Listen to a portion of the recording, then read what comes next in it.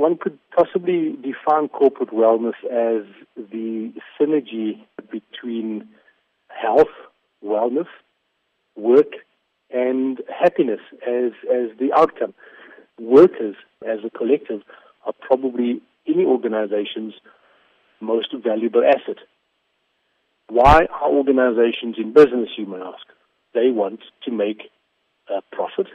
So it is in the best interest of any organization to ensure that the wellness of an individual and as a workforce is kept at an optimum, because that will have a positive impact on the bottom line of a company in terms of productivity, in terms of profitability. What does corporate wellness entail? An individual may come into the workplace with pre-existing medical conditions.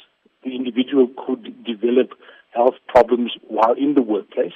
The work itself may expose individuals to certain hazards to health in the workplace that can affect an individual's wellness.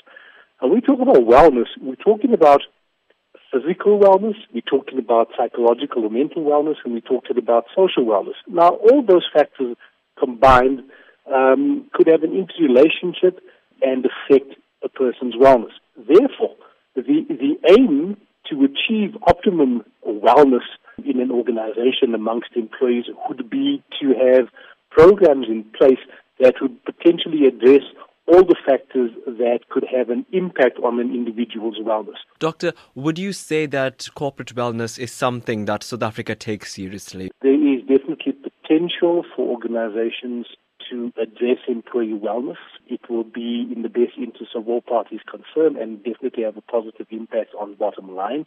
But it does require a will, it does require a commitment from the organization, and that commitment must stem from the highest level within the organization.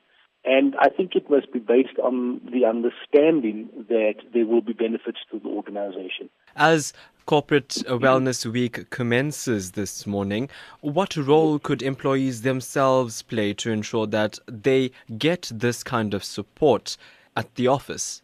Well, I think employees need to make use of internal structures within the workplace, okay? And that could be employee groups, it could be organized labor, it could be health and safety committees.